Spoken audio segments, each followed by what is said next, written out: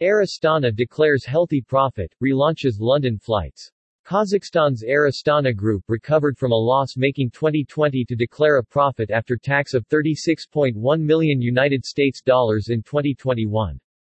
Total airline revenue increased by 92% to $756 million United States dollars. It carried a total of 6.6 million passengers, an increase of 79% and the highest in its history. Its full-service arm carried 3.5 million passengers whilst its low-cost subsidiary Fly Ariston carried 3.1 million passengers. Freight carriage grew by 27%. Commenting on the results, President and CEO Peter Foster stated that the group recovered from the effects of the global pandemic far quicker than expected. Domestic traffic was strong and Fly Ariston, in what is effectively its first full year of operation given that 2020 was partially a write-off, posted very strong growth and a small profit. Regional international yields firmed, and new, lifestyle routes to tourist destinations exceeded all expectations. Looking forward, Foster stated, 2022 has thrown up new and early challenges.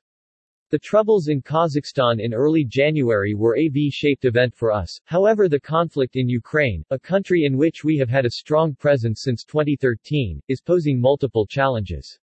We pray that it may be resolved soon not only for business reasons but more importantly, so that people in affected countries to which we fly can return to their normal lives.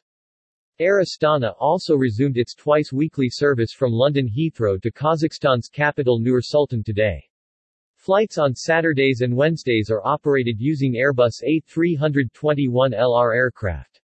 The flight arrival into Nur-Sultan offers convenient onward connections to Tashkent in Uzbekistan and Bishkek in Kyrgyzstan. Tickets are available at airastana.com, Air Astana sales offices and at the Information and Reservation Center, as well as at accredited travel agencies.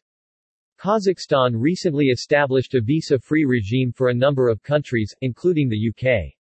Passengers are required to present a negative COVID-19 test taken 72 hours prior to entering the country or valid vaccination passport.